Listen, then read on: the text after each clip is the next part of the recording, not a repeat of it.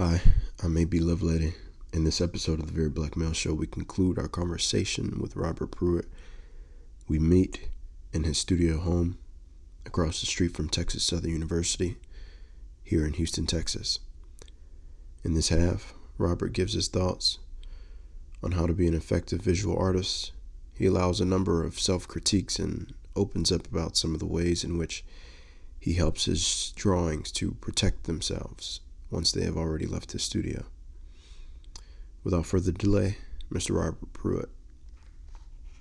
I said what were some of the influences at the time. Oh, yeah. You know, and like you already mentioned Charles Wyatt as far as, you know, an instructor of an instructor of an instructor. I worked with Kerry James Marshall. I mean, not Kerry James Marshall.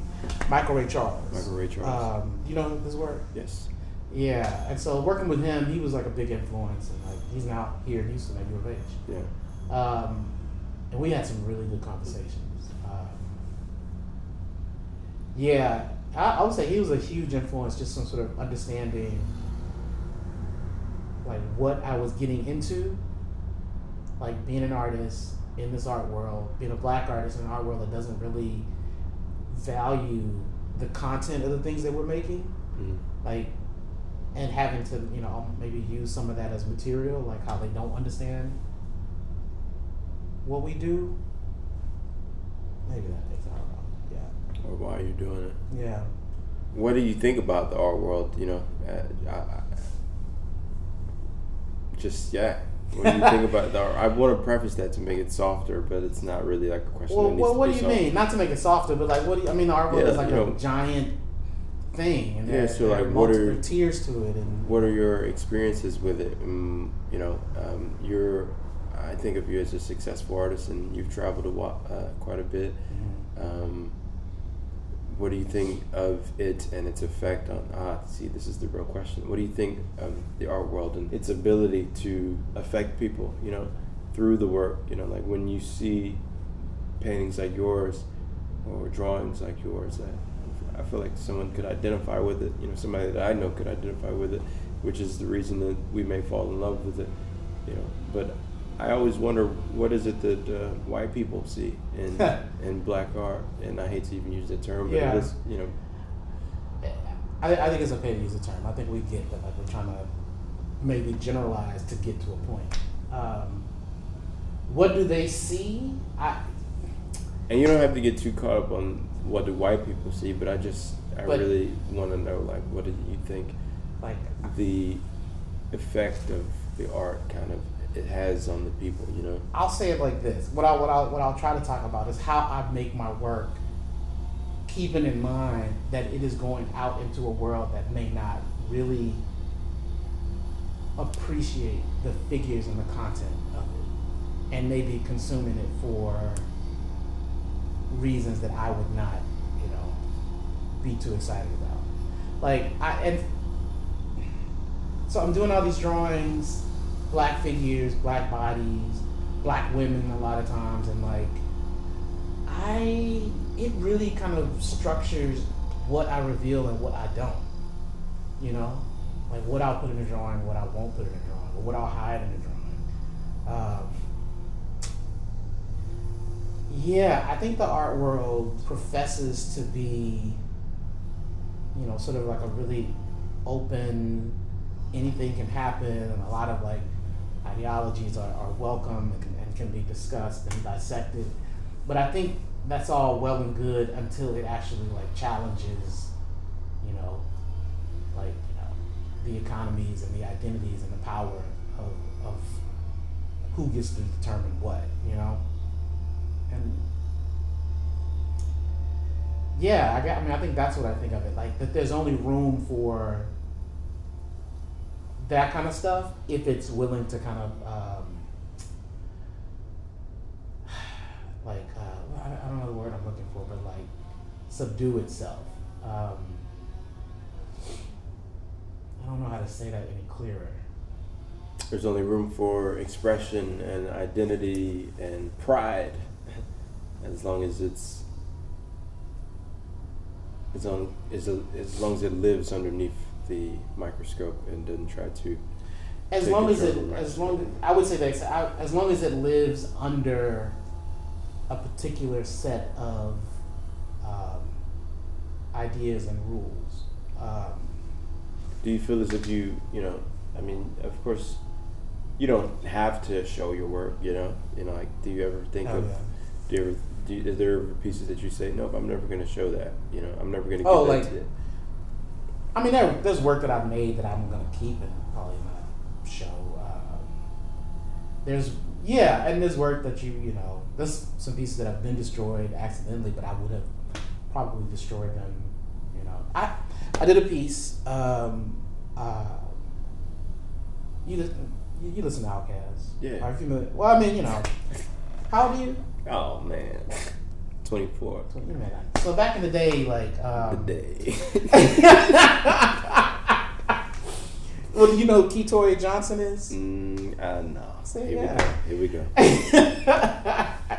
It's not. This is just like nuance. But Ketoy Johnson was a what would you call it? Like a model, XXL, video vixen kind of. But before those things had really kind of been, before that was like a real career path. Mm-hmm. And she was like related to Big Boy, but super fine, like real fine.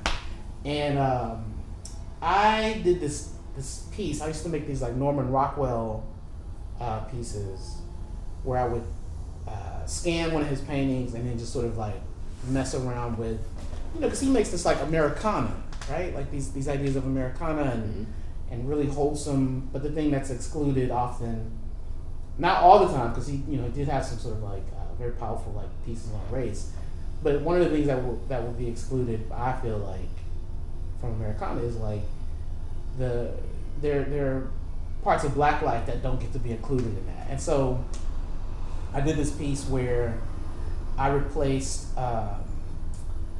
there was a farm image of this farmer, this white farmer, showing his daughter how to like, do something with this young calf, right? It was a very like wholesome farm image, and I replaced the calf with Ketoy Johnson. Already problematic, right? Replacing like this animal with this black woman. But for me, I kind of wanted to like place the black body in this situation that for me, it kind of feels like that's how they kind of see us, as these objects.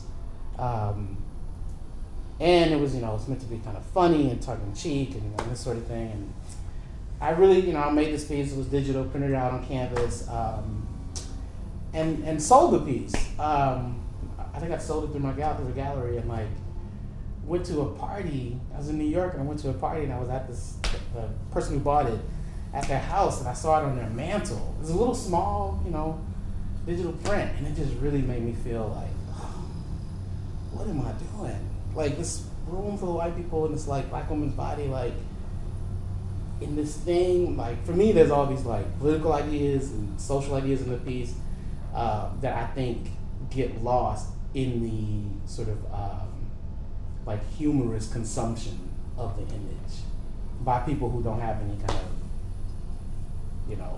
real investment in black identity and black power and black futures and that kind of thing. And that kind of really affected like what I made from then on. And so there are certain things I would not put in my work, or if I did, it would be in a very different way than that. Yeah. You mentioned that you hide things in the pieces. What did you mean like by that? I mean, sometimes I'll give some of the figures weapons or things that aren't as noticeable when you first look at them.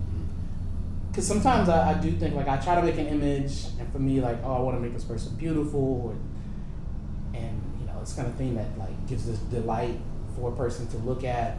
But then hidden within it is sometimes and I haven't done this in a while, but I would think of it as, I mean, this sounds crazy, but like once these things leave the studio, these people are responsible for their own sort of protection.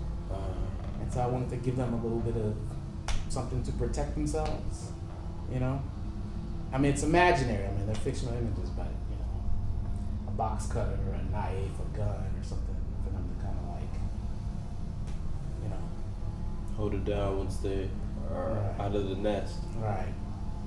Yeah. It's just about like how images of us get consumed, you know, and we sometimes play into that consumption.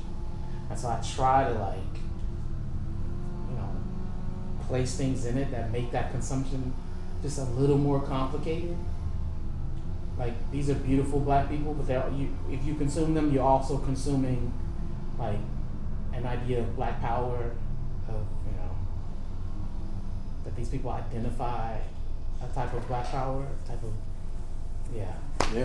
No, that's dope. That's dope. Do you ever feel like, I mean, I'm sure this will never happen, but does it feel risky, you know, ever making certain pieces, you know, portraits, or inserting certain things into the photos, or, you know, what risk? When do you ever feel like you're, you know, like taking risks? You know, I think part of the thing, like for me, part of the problem is like I don't often feel like I'm taking a risk, which is one of the I think criticisms I have of myself. The one thing that I am dealing with now is like I use guns in my work a lot, and just because of the climate we're in, it's starting to make me question how I use guns in the work, but I don't know where I am with that yet. But yeah. Do you think that in your experience in your personal life, has gun violence and, you know, around you been getting worse, or do you think it's just? I heard these two different separate philosophies on this, where there's people who without a doubt believe that it's getting worse, and then there's people who think that no, it's not getting worse, but it's just more visible. Are you of either of those? It's hard for me. It's hard to say. So like I said, I moved to South Park when I was in high school. Yeah. You talk about violence. Yeah. Like I saw crazy, more than I've ever seen in Third Ward or Fourth Ward. Right. Living on South Park. Yeah, but I mean, and the violence where these cops are killing people, I don't think that that's in any way new. I just think that, you know, on that side, I think, yeah, we're just seeing it now. Like, I remember being in high school and kids talking about, I mean, I was like a nerd. I stayed at home. I didn't do anything, so I was not experiencing these things. But, well, some stuff, but I do remember, like, kids talking about their encounters with the police and them being very violent. Like, the police, like, exacting violence as a recreational thing almost, you know? So I don't think any of that is new. But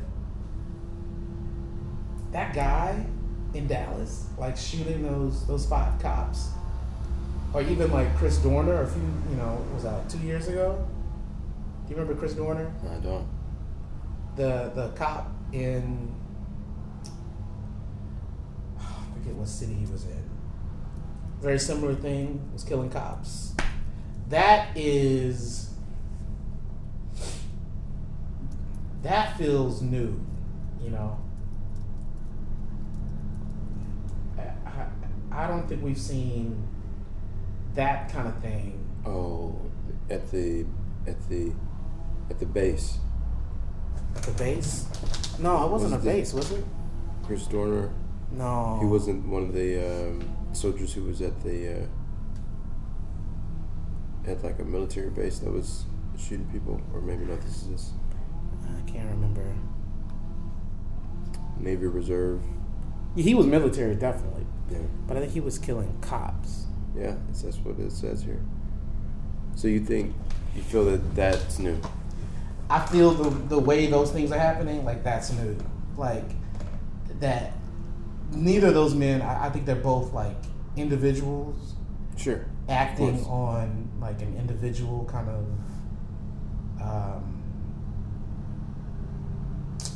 And black people have endured a whole lot of stuff, and we've never really responded. Not since like fucking like slave rebellions and that kind of thing have we responded like that. I mean, there's some like some. We have never responded violently. We have never responded with like collective violence. No, I mean, you have your sort of like Right. Black Panthers with like a defensive stance, and then from that you have your BLA who kind of set out, or even like the Weathermen.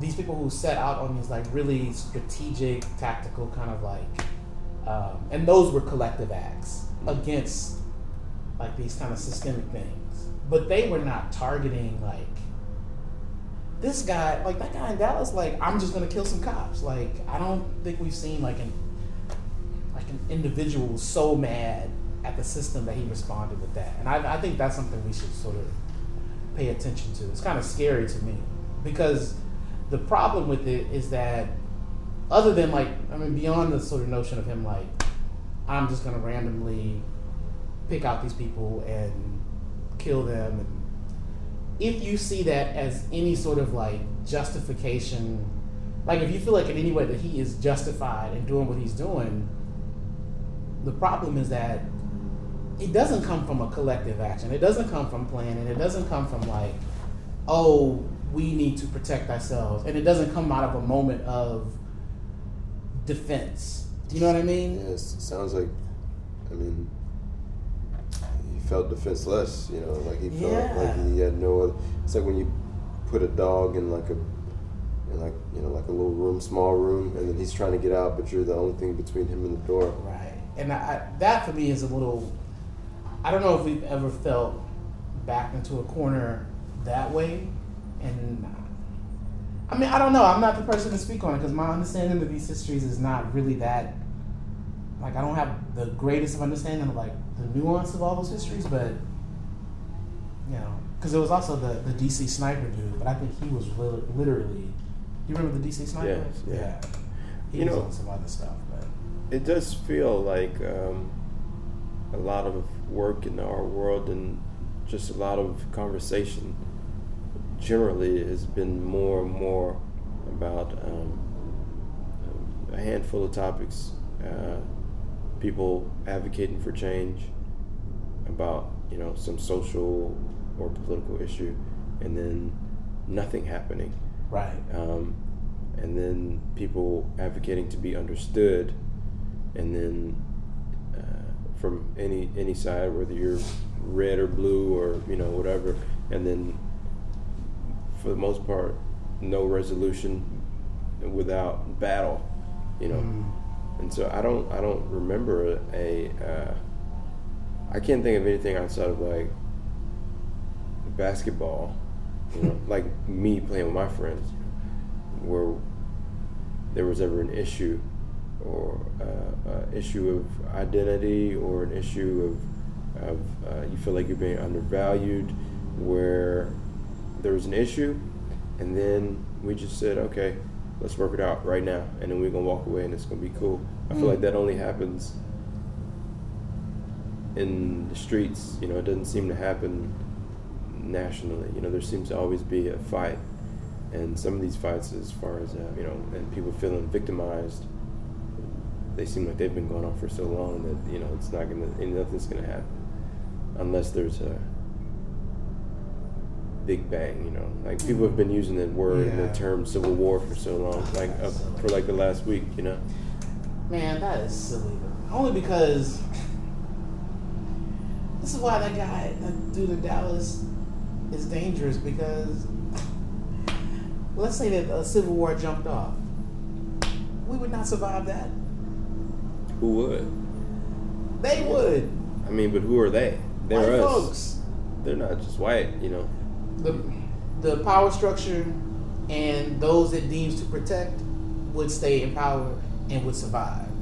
You and me, no. I'm surviving. Stay my ass at home. I mean, but they got there's an outcast. He's like, they got guns. From where they they can stay shoot. at. They got guns. They can blow out your back from where they stay. From where they stay at, exactly. From the crib. So your home is not any protection. If at some point, for some reason, the infamous they decided to begin to eradicate us, we're not in any sort of position to really defend ourselves. So that's even, and I don't mean that in like a defeated sort of, I'm just saying like a factual sort of like. Yeah. Do you ever feel at the mercy of? I mean, do you ever feel at the mercy of those politically empowered? You know. How do you mean? I mean, certainly there are moments. You know, you get pulled over, you feel like you're at their mercy. Yeah. In general, I do not. When I'm driving around here, I don't feel that. When you're in your neighborhood. Right. I mean, maybe, I mean, like what I'm saying, what I was just saying, like that feels like we're at their mercy. But my day-to-day experience, I don't know if that's a feeling that really kind of, you know, is inside. Like I do kind of feel, I mean, I feel empowered when I see Black people doing, like, just doing themselves. Like that's empowering to me. Like, yeah. You know, all the things that all the messages we sort of, we receive from the world, which are primarily about ways for us to assimilate so that they feel more comfortable around us.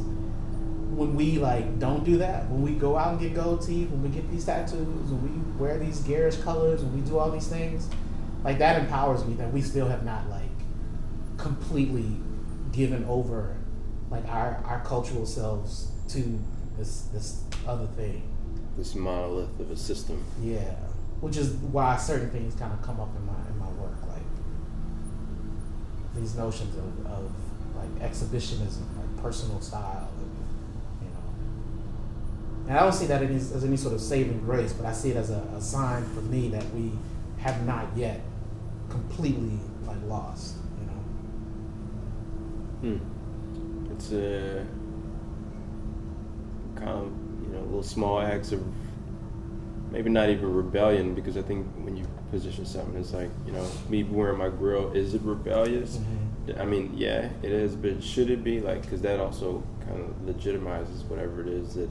Like, it gives power. Yeah. You know, it's like, no, I'm just doing me. Which but, is like, I mean, oftentimes, it may not be about resistance to that thing. It's about, like... preservance of your thing. Right. Even though it still holds a level of resistance. Huh. That's dope. I think it's amazing, you know. I mean, I think of I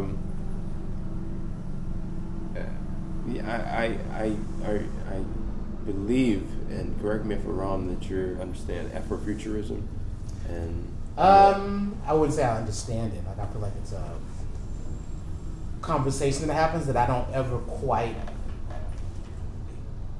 know what people are talking about. Yeah. But I know my own sort of like relationship to some of the elements of it. You know, I think that's the most I can say. Because I was when you described this idea of not being at the mercy of something, but just kind of not being at the mercy of this thing when you're in your own space. I started thinking about how you're right. I mean, Black world is, there's so many different realities that are going on at the same time. You know, there's a Black world here, and then there's also this larger structure, which is just Greater Houston. You know, then there's an even larger structure, which is, you know, just the entire world dynamic. Right. And I think of the ways that we recede or find seclusion in our own universes within Black culture. You know, right. Even you can find a nuance and then go and live in it. You know, right. And that could become your reality. And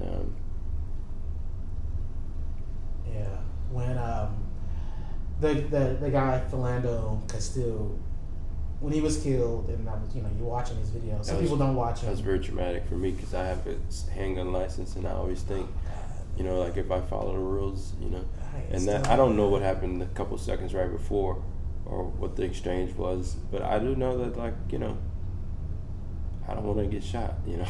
Right. And right. I feel like he wasn't gonna shoot that police officer.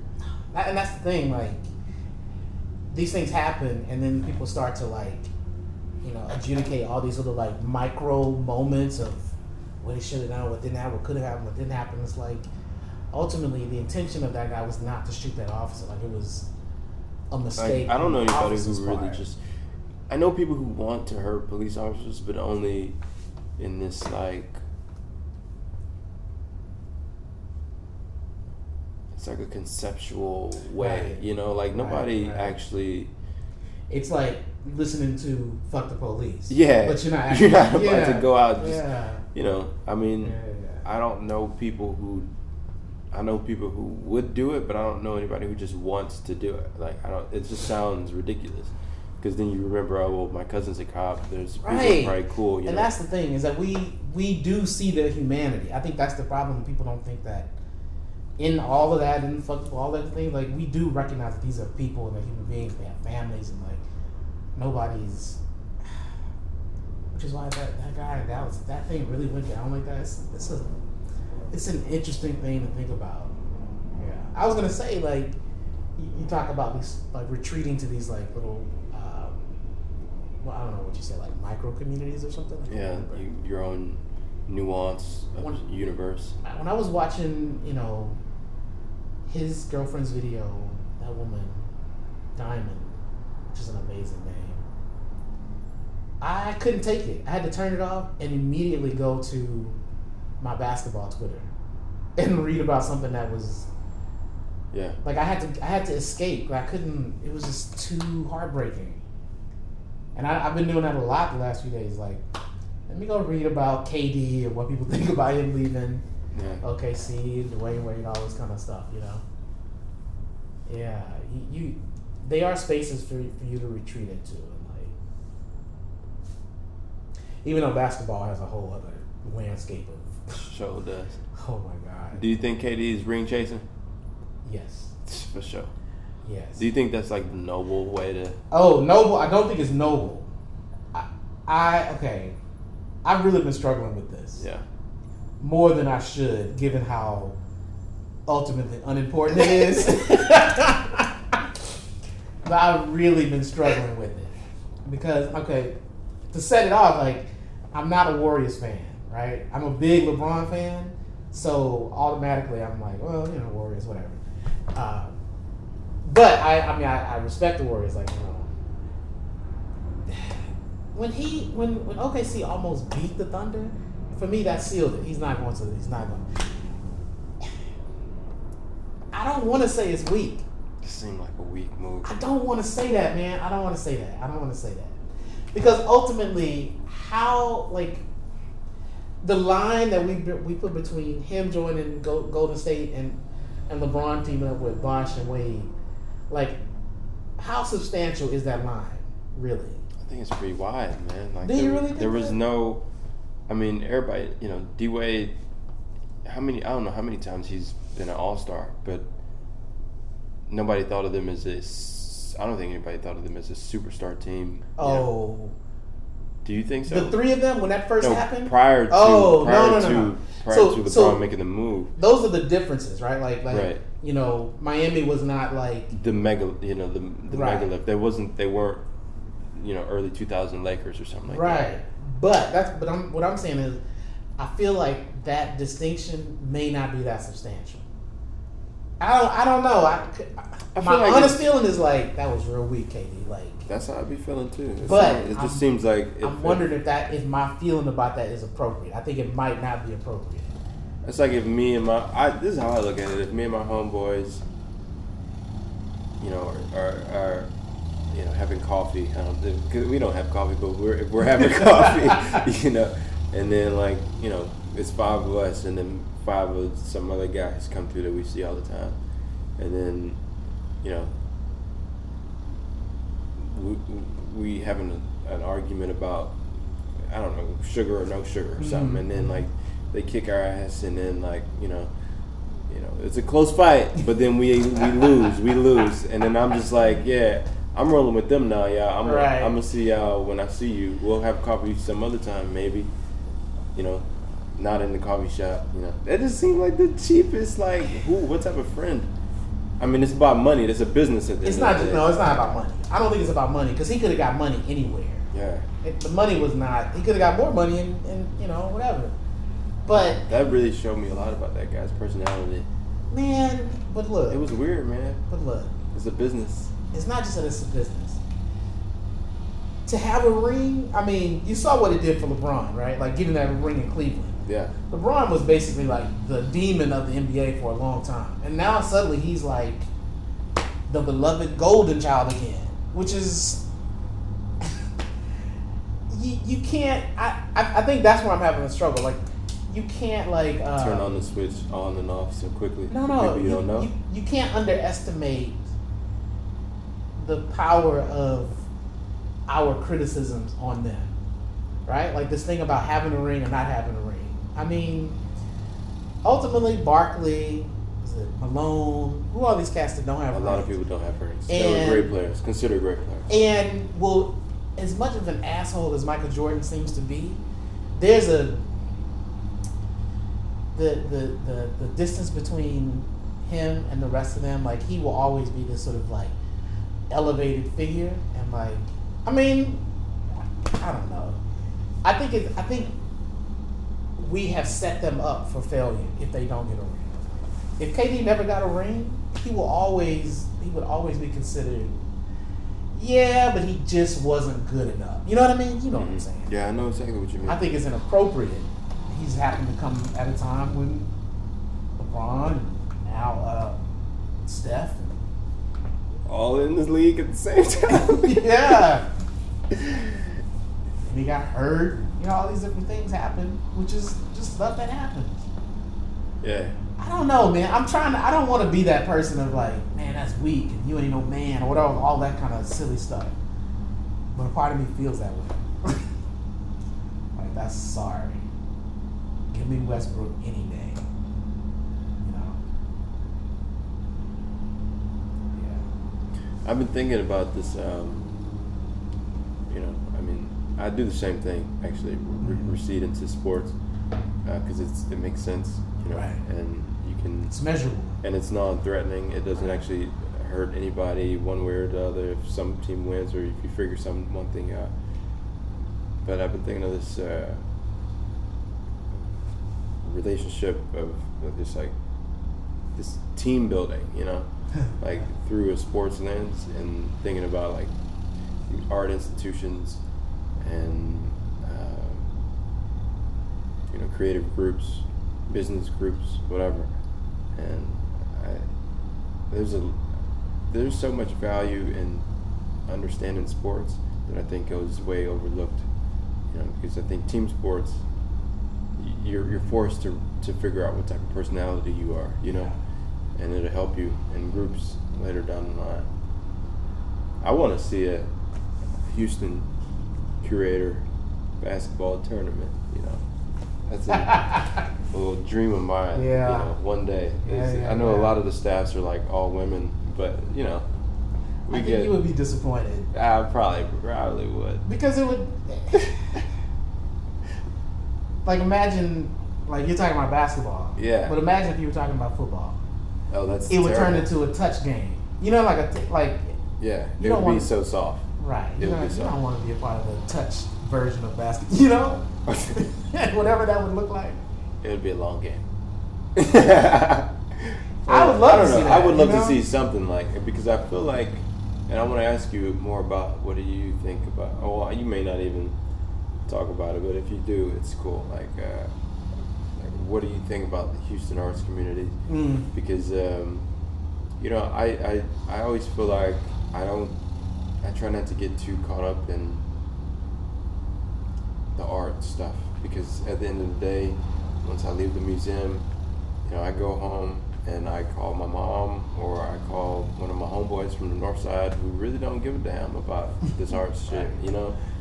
Yeah. You know, yeah. Their version of identity is, you know, thinking about how their job is, you know, and what's going on in their personal life. They're not really thinking about these high concepts. Right. That's something I really struggle with working in a museum and an institution. When you know, we have these grandiose. The station is a special place, though. Yeah. If there's any place where, say, your homeboy from the north side would find a connection to some of this stuff, it might be at the station. I agree. You know, just because of the politics and the content and what is allowed to happen there. you're allowed to challenge things there, which is dope. That's what I was saying earlier. Like you can, like the art world is like open-minded until you start talking about certain things. Half of the shows y'all do at the station could never happen at any other museum. I feel like they could. I've never worked at one though. That's what I've been trying to figure out. Number one, you guys have your own funding.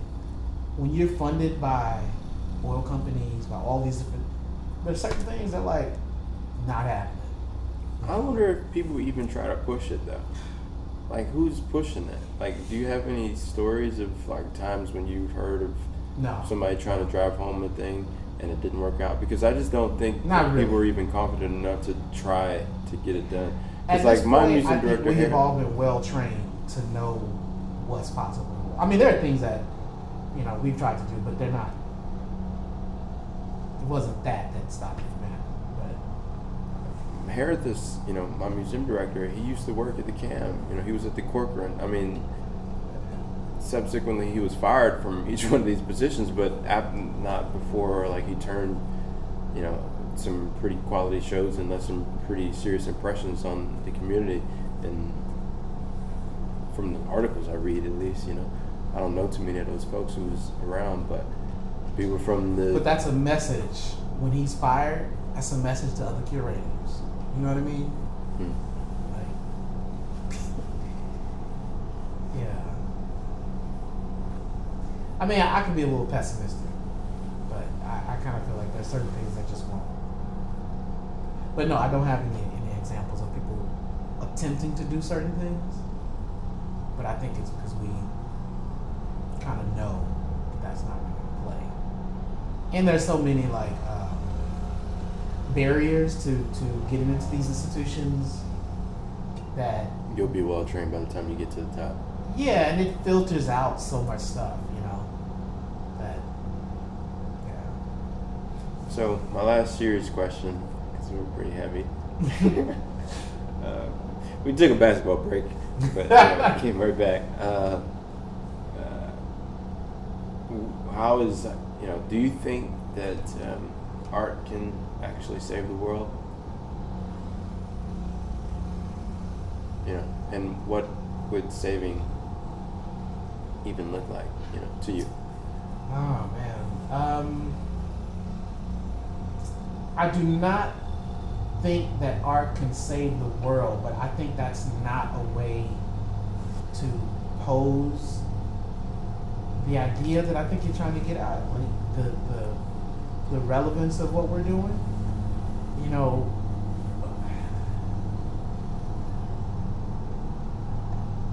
James Baldwin's writing does not save the world, but his participation in various like notions of revolution and resistance cannot be understated. And I think that what we do has the potential to be as relevant as that. I think visual art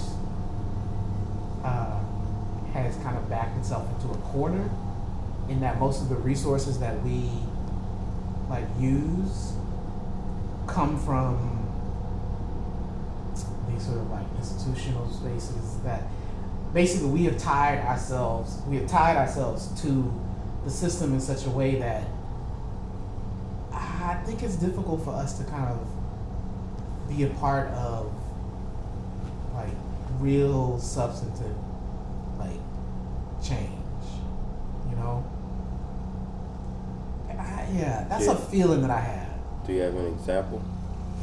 I have myself as an example, and I just realized there's a guy mowing the lawn outside. I don't know how this is going to affect the recording. Oh, really? But you guys, if you're still listening, then hey, that's great, and we love you. Notice it? Maybe they didn't notice it. You're right. It just is now it's background noise. And yeah. Okay. What was that? What was I saying? Any examples of the limits of visual art? Oh, I was saying that I feel like we are such a part of these various systems that because I was saying that myself as an example. I really do feel like I'm making some work that can be important. That Kerry James Marshall talks about the and I'm paraphrasing, but like the gesture of going to a museum and seeing these like, grand old paintings, right? And they don't reflect you, and wanting to kind of, alter that experience by making works that can go in those places, that challenge those things, do all these things that work within that. And I, as much as I love Kerry James Marshall, like, I don't know if I agree with that thing per se, like, that we can make a dent into that thing. I feel like maybe we should be taking the skills and the resources that we get from the art world and then working in a different kind of way. And that may just be my experience coming from Project Row Houses. Like, instead of like trying to like exhibit in these museums, create a space that operates within a community and does a different kind of thing. How that happens for like an individual artist such as myself, I really, really, really struggle with that. So I love making these images. I feel like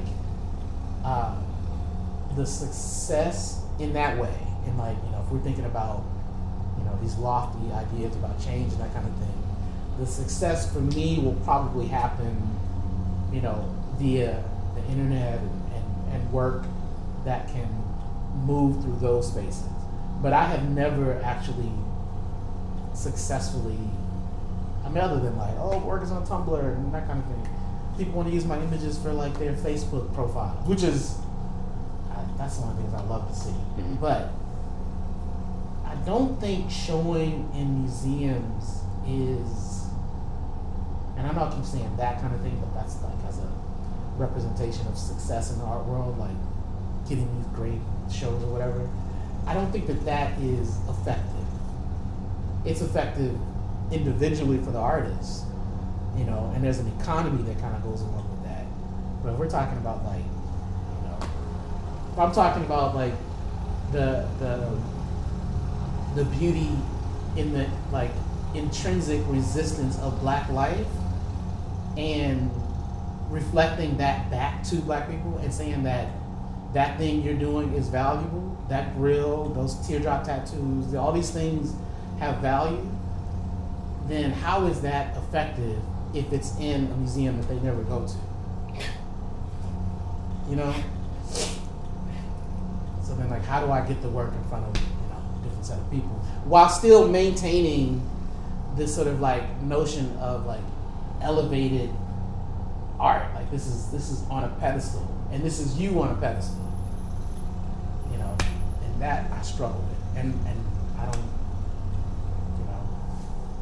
I still love comics, and so I'm kind of dabbling with like, well, how can I do comics and maybe do that, and maybe animation and whatnot, and I just kind of barely touch on some of that stuff. But anyway. Yeah. Now you're getting into my own sort of like, what am I doing? That's the whole point, man. That's the whole point, I think, of even for me doing interviews. I look up to Dick Cavett, and who's an interviewer who used to interview,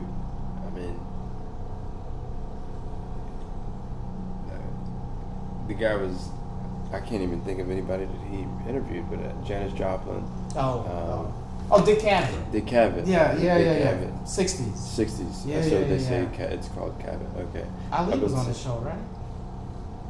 There's some that aren't online, so I have no idea. But a lot of his tapes got destroyed. But I look up to that guy because it's like, those are the conversations I think are the most important from, people who are, I think, significant as a representation of, the masses, and I think as an artist, you're part of I call y'all the uncles, like y'all are the aunts and uncles before the next generation is going to kind of pass and come out of Houston. And I'm wondering what that's going to look like. And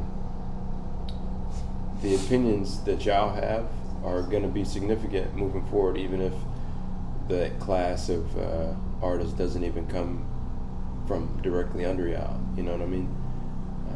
The same way that you might not have come directly under whoever was a generation before you, but him and Charles White might have been cool. You know what I mean?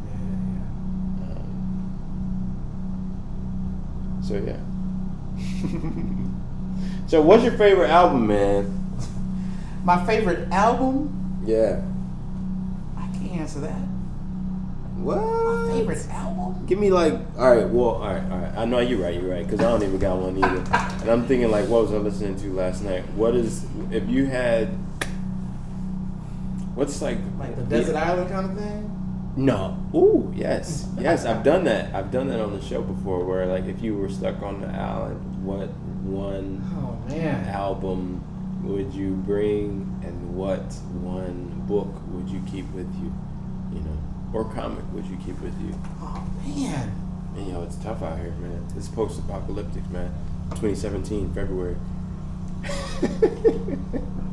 One book. One album.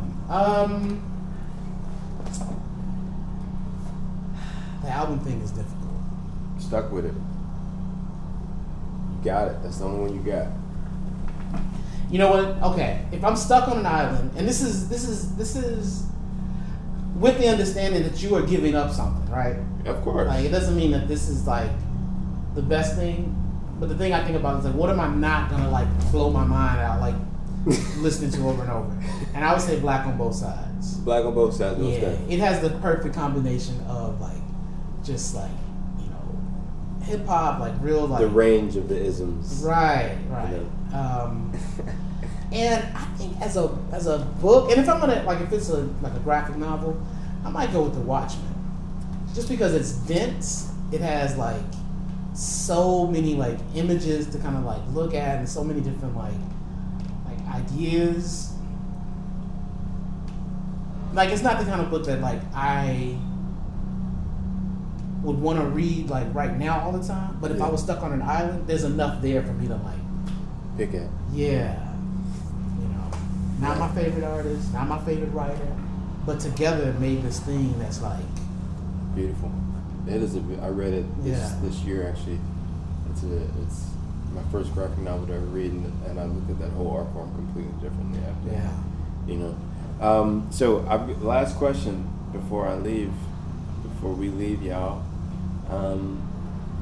If you had some advice to give, and this is actually an interesting question for me to even ask you, because it sounds like, you know, I get this feeling that you've been blessed, you know, throughout your life, you know, and for the most part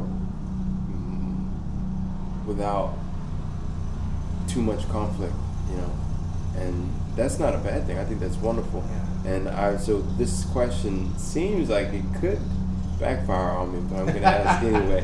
What advice would you give to your younger self today, or to future generations of artists that hear you in the future, but mostly to your younger self? I mean, firstly, the conflict thing, like, I mean, everybody has their conflicts. I think I tend to, not that I don't dwell on them. I think we all dwell on like our various like issues and like, and maybe there are things I just don't feel comfortable talking about. I don't know. Yeah. But I mean, there have definitely been some trying moments.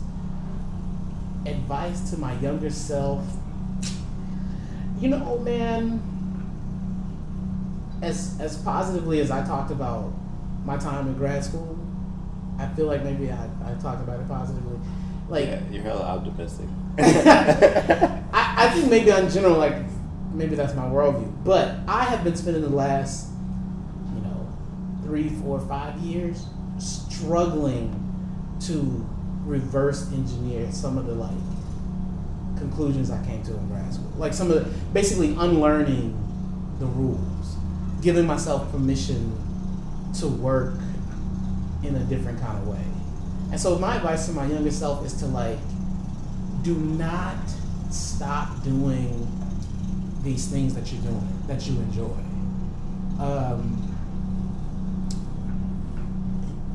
Yeah, like the more you move into these sort of like pre-described roles for yourself as an artist and opportunities you get, the less you feel. Yeah, you talked about taking risks. Yeah, the less you feel comfortable or even have time to take risks. You know, oh, we love these drawings of you know, these women and whatnot. Let's do a show.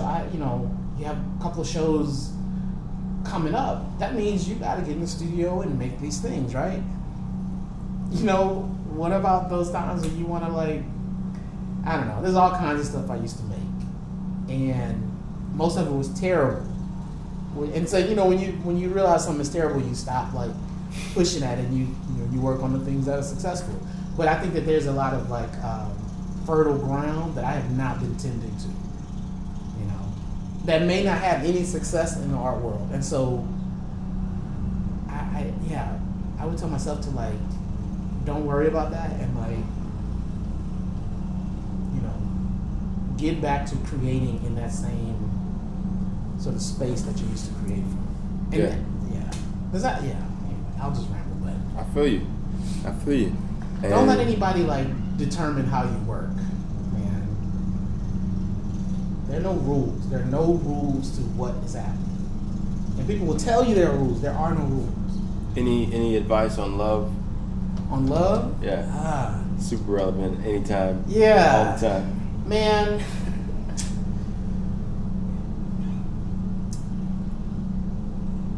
I don't think Big Kevin's ever asked that. So we were talking earlier. Yeah. And I'll say that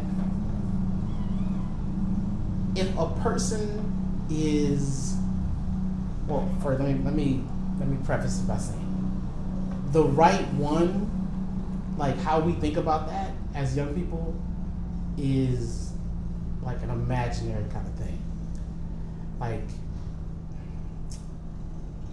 we have these notions of like idealized kind of engagements with people we're in a relationship with, and the moment there's a hiccup or something doesn't, or she didn't wear her hair the way I used to like, whatever these little things are, like all of that is silly.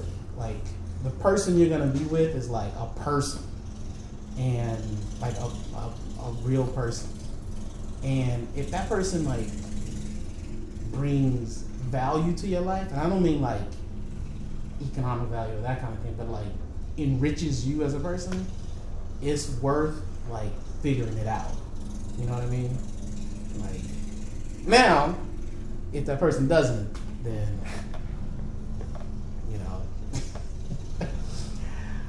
I personally feel that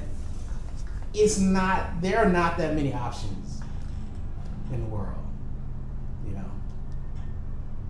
I feel like the pickings are really slim, Yeah. This is the Very Black Male Podcast. Thank y'all for listening. Have a good day. God bless. This concludes part 2 of our discussion with Robert Pruitt. I want to thank you for listening. This episode of the Very Black Male Show was sponsored by the Pizza Hut in Atascocita, Texas. It's not the police. It's Pizza Hut.